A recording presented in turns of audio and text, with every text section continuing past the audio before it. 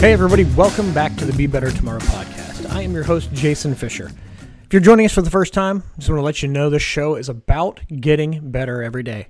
It's about how to be better tomorrow than you are today, hence the name, Be Better Tomorrow. I'm not super clever, I'm just really accurate.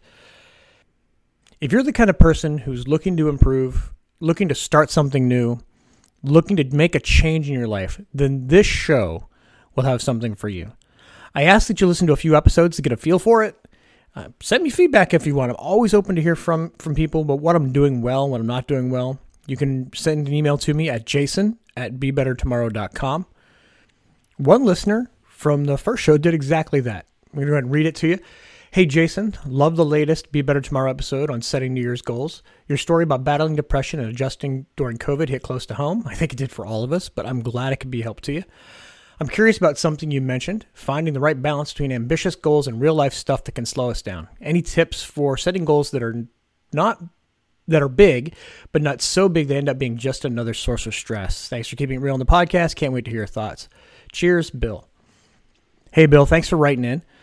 If you're worried about balancing goals that are too big, that they might be stressful, with actually making a difference, I'm going to suggest you focus more on the small things and the systems than the goals. James Clear talks about it in his book Atomic Habits. The winning and losing teams have the same goal in mind. It's not the goal that makes the difference, although I think they're important. You have to know where you're going if to make a plan on how to get there. But if you don't have good systems in place, if you're not creating habits that will drive towards that goal, you're probably going to fail. And what I suggest is finding small habits that you can build that will compound over time so that you start to identify as the person you want to be and you start making small changes to drive you to your goal. Let me make that clear. I'm trying to relaunch my podcast. Obviously, that's what you're listening to. I can have a goal of releasing X number of podcasts in a year. I can have a goal of having so many listeners subscribed, and I do. But having those goals isn't nearly as important as creating a system that'll drive me to be successful. So I have to create a plan for what I'm going to do week by week that's going to help me create content, and it's going to help me produce, and it's going to help me promote. All of those things in the system I create will drive me towards that goal. So if you were a coach, want to coach a championship team, yes, you're going to have a goal, win the championship, go to the Super Bowl, whatever it is. But what's more important and what drives you there, because a lot of the teams have the same goals. What makes the difference between the losing teams and the winning teams is the systems they put in place in order to succeed. Your recruiting, your practices, how you watch games, how you take care of the physical training of your team. It's those individual pieces that make up the system that will make the difference between winning or losing. And it's the habits that you're going to build and the systems you're going to create for yourself that's going to help you reach your goal. So if you're worried about making this big goal that's just going to stress you out, don't. Make a small goal and start changing your identity that way. I don't know what your goal is. You weren't specific, so I given a few ideas, but one more that's pretty common this time of year is getting in shape.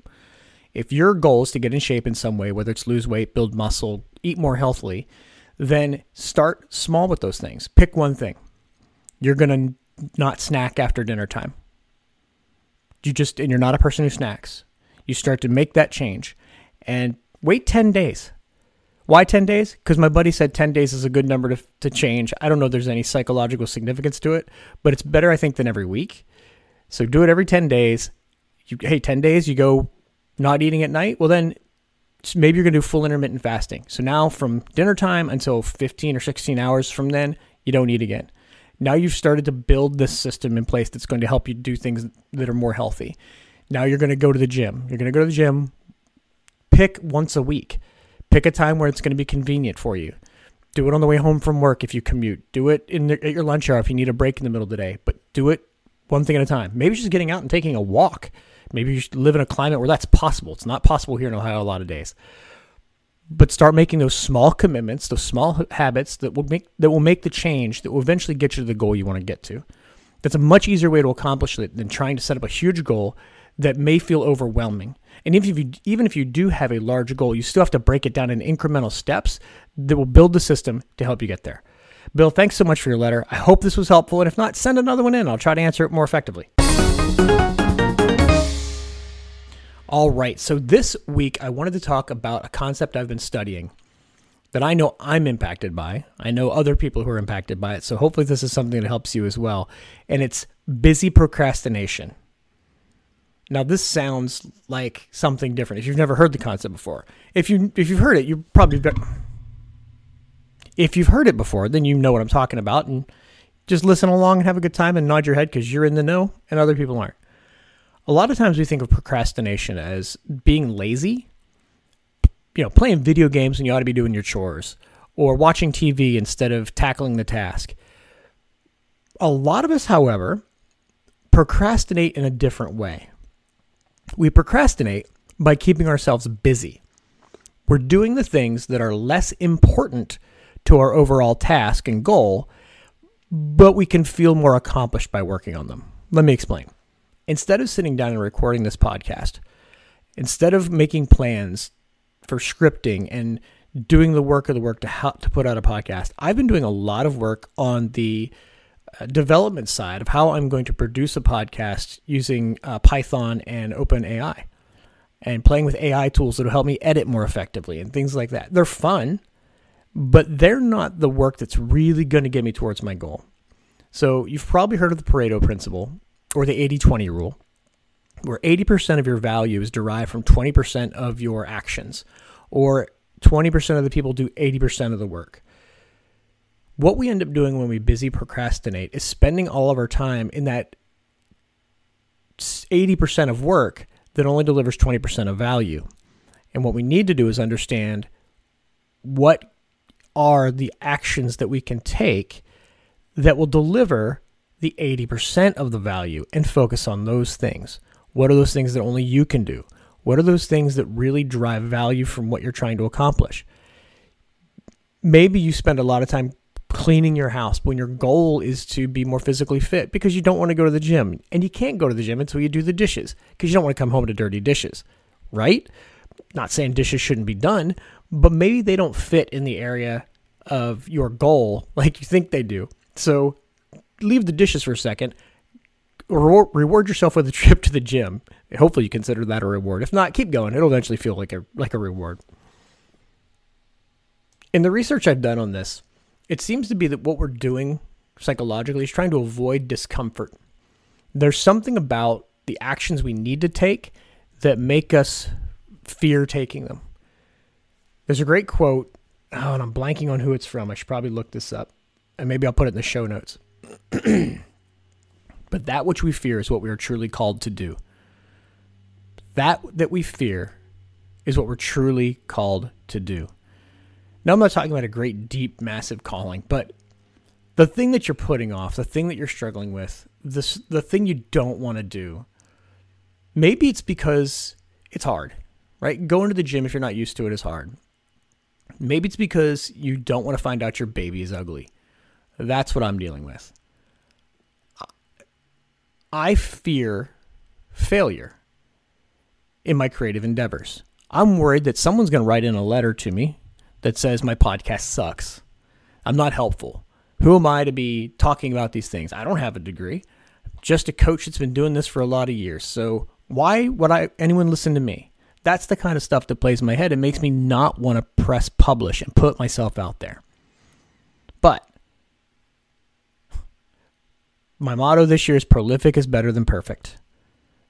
I want to put content out. I want to get better at it. And I think we'll get better by actually doing the work.